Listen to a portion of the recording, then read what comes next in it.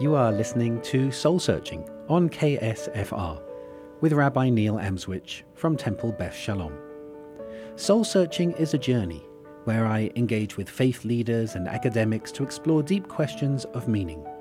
Questions that all of us ask at some point in our lives, such as, why are we here? What is right and wrong? Is there good and evil? Is truth relative or absolute? Is there life after death?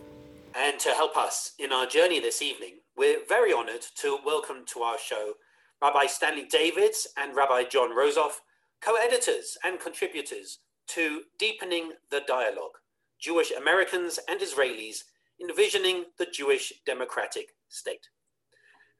Rabbi Stan and Rabbi John, welcome to our show this evening. Thank you. Thank you. So why don't we start with explaining to our members the core differences between American Reform Judaism and Israeli Progressive Judaism. For example, what are the differences in liturgy? How do they organize themselves differently? Are they engaged in a different form of social activism? So let's start with there. Maybe Rabbi John, do you want to start us off? Sure. Well, first of all, we're all part of one movement, the Israel Movement for Reform and Progressive Judaism and the Union for Reform Judaism in North America. We're all liberal on the spectrum of religious practice and with our concern for social justice and Jewish identity and Jewish peoplehood. The differences really come about in terms of our respective roles in our respective societies. In Israel, Jews are the dominant population. In the United States and Canada, I don't know the exact percentages, but in the United States, we're 2%. So our identity here really has to be established through family, through synagogue, through larger connections. And that informs how we think about ourselves and how we approach different issues in the larger dominant culture. In Israel, the Jewish identity is part of the Hebrew culture. One doesn't have to be religious to feel Jewish and to celebrate holidays. But for the Israeli progressive movement, they are reform in the same sense that we are in terms of authority of tradition, authority of God, and our commitment to social justice. The commitment to social justice in the reform movement in Israel is dramatic. We are among the cutting edge actors in all kinds of issues on poverty, on asylum, on the Palestinian-Israeli issue, on two states for two peoples, on justice for people, for immigrants, new immigrants, and across the board. That is the case here in the United States as well. The reform movement is on the cutting edge and has been since our establishment of social justice issues that have come down the pike through the last 150 years. Thank you. Rabbi Stan, do you want to add any thoughts of similarities and differences between American Reform Judaism and Israeli Reform Judaism? Sure. You can focus this way. First of all, Israel lives by the Jewish liturgical calendar. You always know when it's the Sabbath, Shabbat. You know when it's Yom Kippur because there isn't a single car on the road, not by government edict. It's just what happens. In the United States, the Jewish community has to invest energy in living a full Jewish life. In Israel, it's as easy as taking a breath at the morning when you wake up. Next, Israel has a chief rabbinate. Is the Israel Reform Movement, for example, the progressive movement, battles not as we do in the United States, the issues of, I don't want to call it Jewish ignorance, but sometimes Jews don't know enough and we try to teach more and so forth. But in Israel, we battle an establishment which we believe to be undemocratic and represents a real threat to liberal democratic voices. One of the things that unites American Jewry and Israeli Jewry is precisely that kind of a problem. The United States, in general, was founded on the battle for individual rights. I'm talking the United States from the beginning, okay? Individual rights, the most important thing. Israel was founded on collective responsibility. That is a totally different mindset. So the role of government, the role of individuals, the role of protest movements, the role of NGOs, all of those things are really quite different. And the response, for example, hey, you belong to a synagogue, great, in the United States, that's where you go. When I was living in Israel, my biggest problem Saturday morning was which one of the 25 synagogues nearest me I was going to go to. That's not an American Jewish problem. Last, in the United States, with all of its freedoms, Jews are still an other, one of the others in American life. In Israel, Jews certainly are not, but liberal Jews certainly are. I find this is a wonderful summary of this. Thank you so much, both of you. Hearing one of the things you say brought to my mind the idea that social justice in the American Jewish community tends to often be focused at the state. Some of the things that Rabbi John was talking about, even here in this country, about poverty and refugees and so on. But that's different when in Israel, that's an established Jewish or a halachic, a legal Jewish authority state. I wonder if either of you could perhaps speak to the difference of what it means to be a Jew in America fighting almost a secular state to make it more just, as opposed to being a Jew in Israel fighting a state to say, here, you need to be more just because you're Jewish.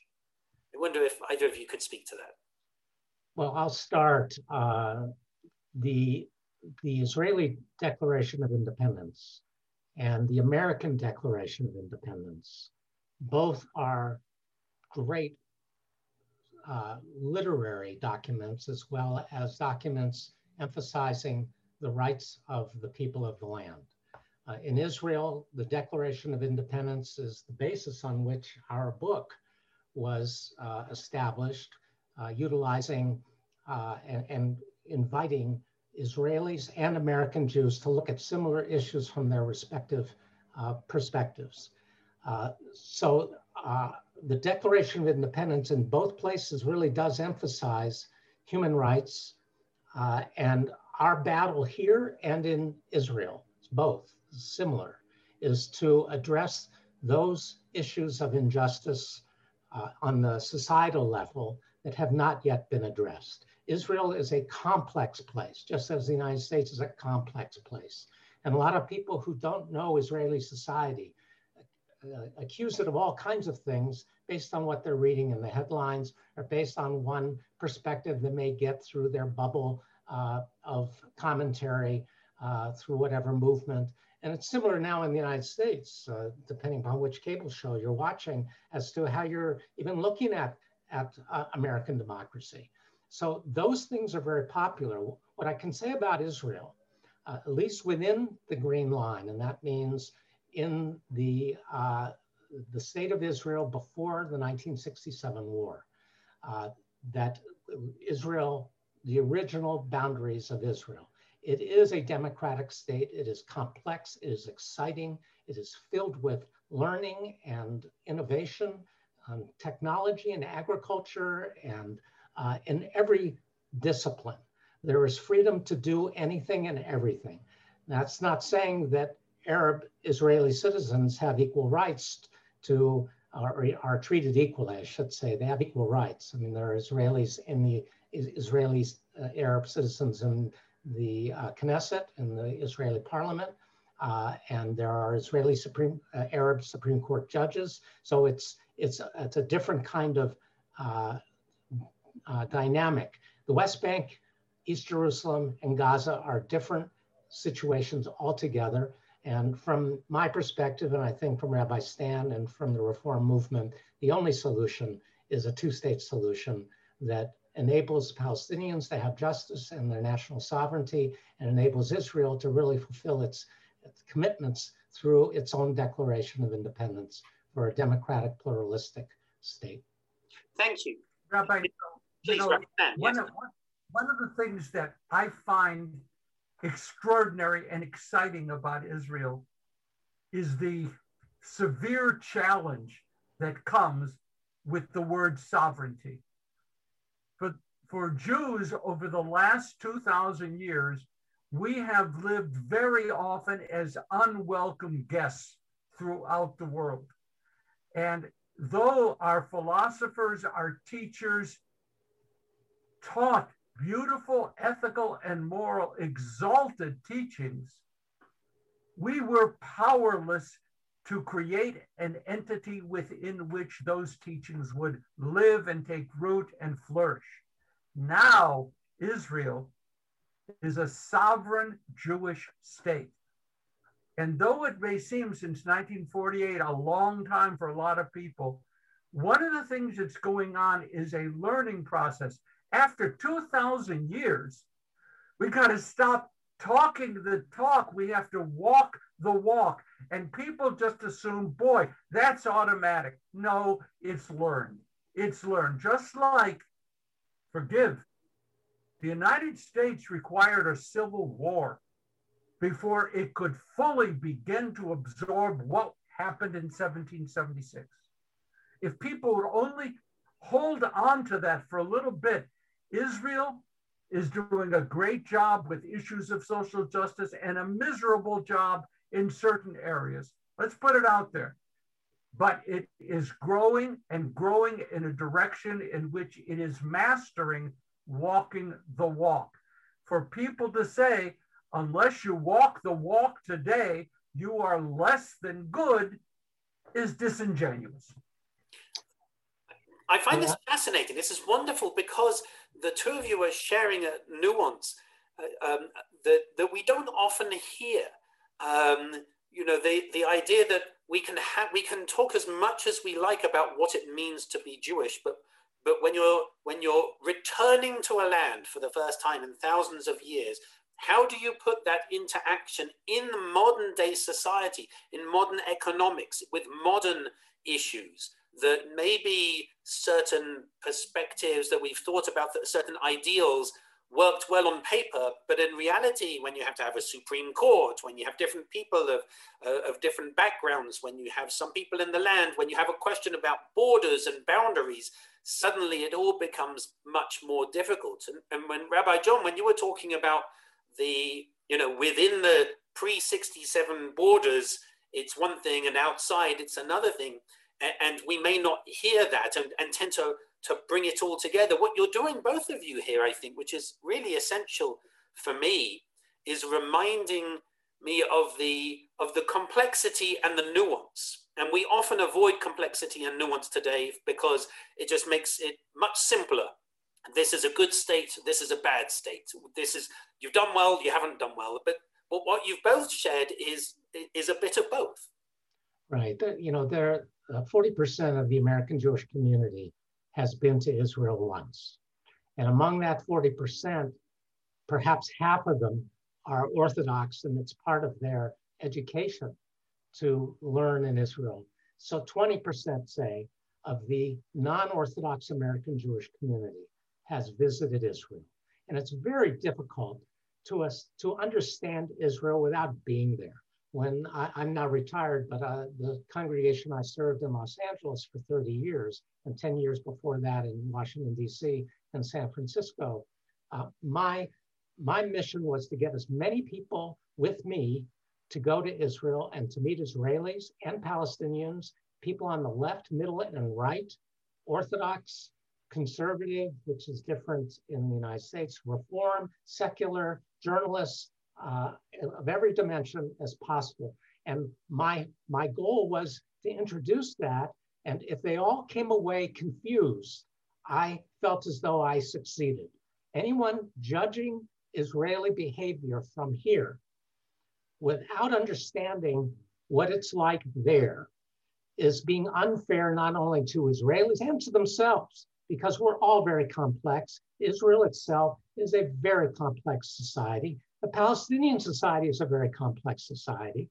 And I think in order for Israelis and Palestinians, American Jews and Americans generally, and Israelis to really understand each other, we have to know each other. Martin Luther King said it. We don't trust each other because we don't know each other.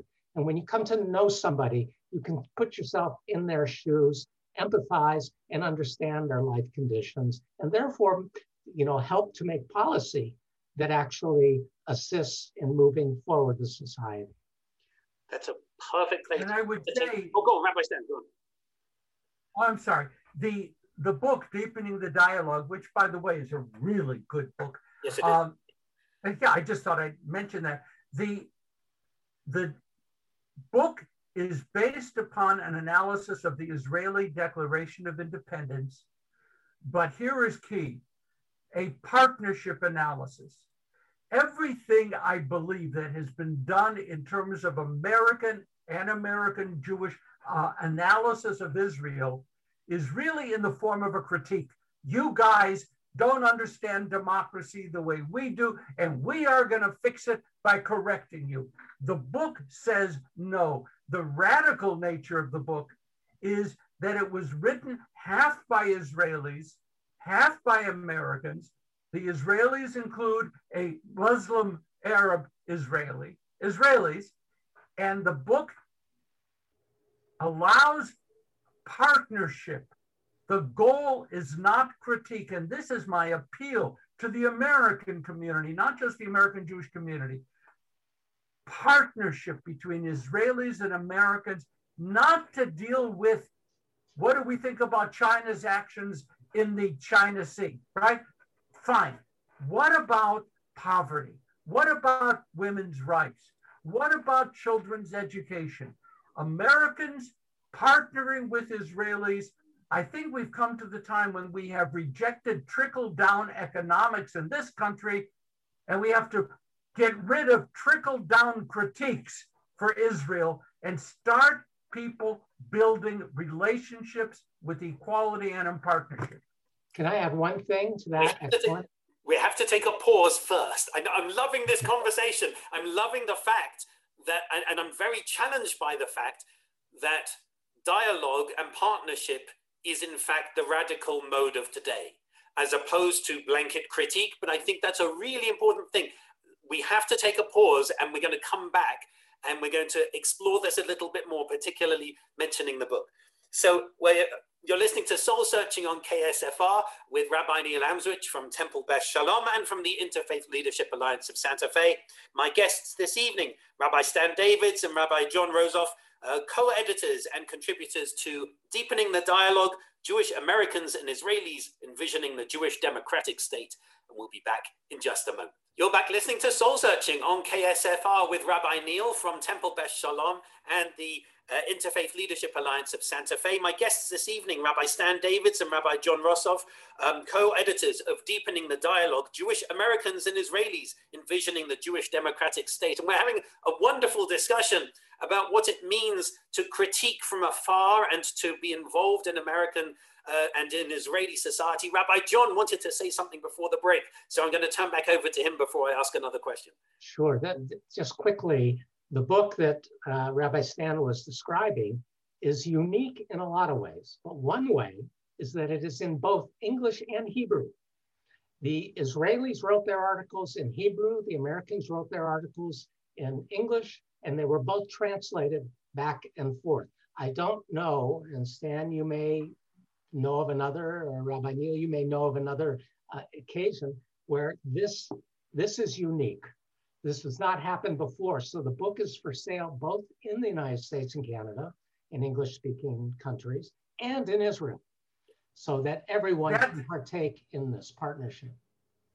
That's the partnership issue. How about all those wonderful books written about Israel with all the critiques all in English? And what does that do to an Israeli population? They may be able to speak English, most do, but reading, analytics, not at all. And they're not likely to pick up, many of them not likely to pick up an English book, okay? we have created a setting which physically demonstrates, folks, it's time to put an end to standoff lobbing of artillery shells. It's time to do basic work in community building, in social justice. As a matter of fact, Rabbi Neil, if there is a motto for the book, it's social justice Zionism. That's really what the book wants to do. It says one form of Zionism, great, we built the Jewish state.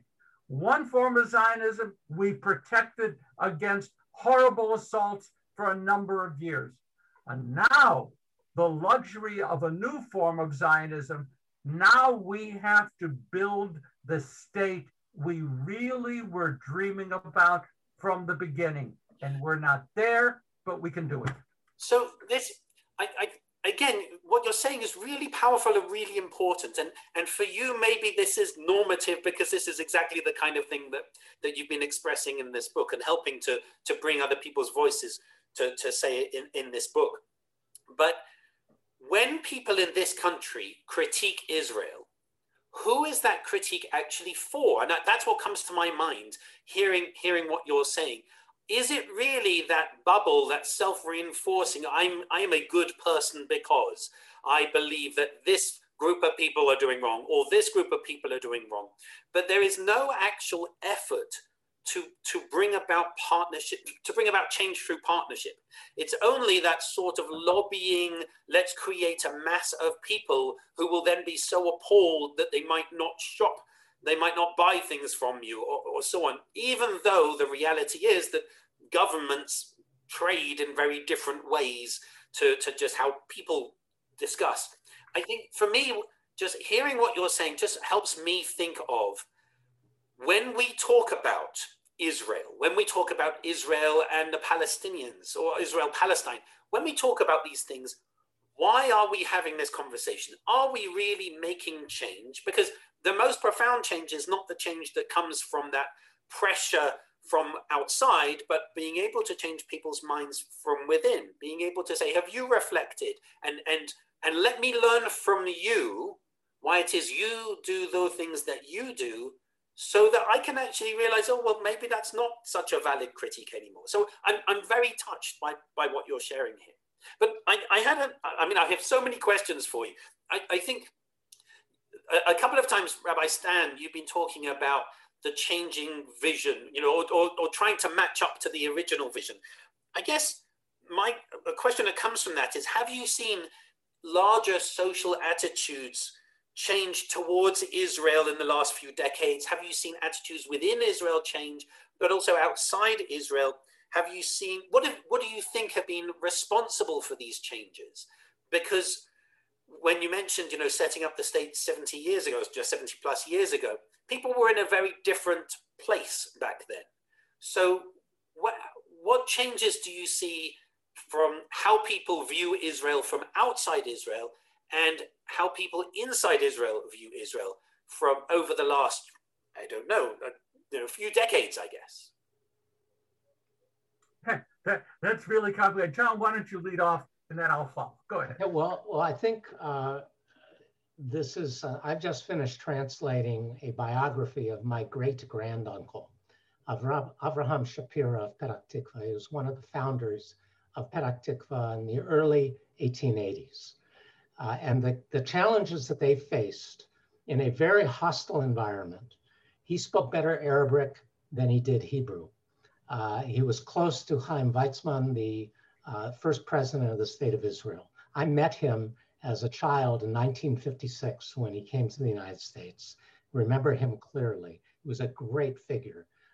He was the first shomer, the first policeman that was born in Lithuania, but he was a child when he grew up into the Shomrim, the guards. And the kinds of challenges they faced in creating the institutions of a state while maintaining respect for the Arabs with whom he lived.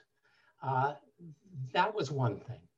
My first exposure in Israel itself was in the early 70s when I first traveled there and lived there for a year. And the Israel of today is very different from the Israel of 50, 60 years ago, which it's a wealthier state. It's technologically advanced. It's very modern. It's culturally enriched by all the different peoples that have come there. The problems that Americans and others have with Israel is not so much, I think, with Israel itself, but with policies of the government that tend to be increasingly more right-wing and rigid and tribalistic and national in the negative sense of nationhood, and infused with the Palestinian-Israeli conflict. That's what people get so upset about. But if you, again, as I said earlier, if you live there, and as Rabbi Stan knows, because he lived there a number of years, there's so much vitality there. So I've seen the clock because we have so little time left. Rabbi Stan, can you just share in like a minute and a half? Are you able to share? I know we're going to have you back in the show. Are you able to share anything else that you see? I mean, Rabbi John shared a lot about changing attitudes to Israel. What are your thoughts very quickly? The real problem is that Rabbi John and I pretty much agree on everything. I'm sorry, I apologize for that, and it may ruin your show, so be it. If you would look at the population of Israel that started off in 1948 with 600,000 people, and now there are over 9 million. Just think about what it means. And those people came from where? Basically from everywhere. They came from Ethiopia, they came from Russia, they came from the United States, everywhere, Africa, throughout. What is the color of an Israeli? The answer to that is yes. Yes. Yeah, I met B'nai Menashe, who came out of the woods of North India, brown skin, Indian, if you will, Jews. All of these people, these forces have to be integrated. Will Israel make mistakes in the process? You bet. But is the goal clear and articulated? Absolutely. And the last thing I mentioned, Rabbi, no, though I go on forever, is that American Jewry desperately needs Israel to succeed as a pluralistic democracy. All of those people who want Israel to be a pluralistic democracy have friends in the American Jewish community. And Israel desperately needs American community support. Partnership. Thank you. You two have been absolutely wonderful. I really hope that we can have you back on the show to continue talking about this book and the really important work that you're doing. I genuinely do. I hope that we can have you back soon. Rabbi Neil, thank you for having us. It's been an honor. And it's always fun to talk with my dear friend, Rabbi Stanley Davids. He has been a leader in our movement, and I'm grateful to him as my friend and as my mentor in many respects. So thank you. I have to say nice about Rabbi John too. I have to. And John, you know the words. I mean it. I love you. Okay, Neil. Rabbi Stan Davids, Rabbi John Rossoff, co-editors and contributors to Deepening the Dialogue, Jewish Americans and Israelis Envisioning the Jewish Democratic State. Thank you both for being here this evening. You've been listening to Soul Searching with Rabbi Neil Amswich from Temple Beth Shalom and from the Leadership Alliance of Santa Fe. Until we return again in 2 weeks' time, keep listening.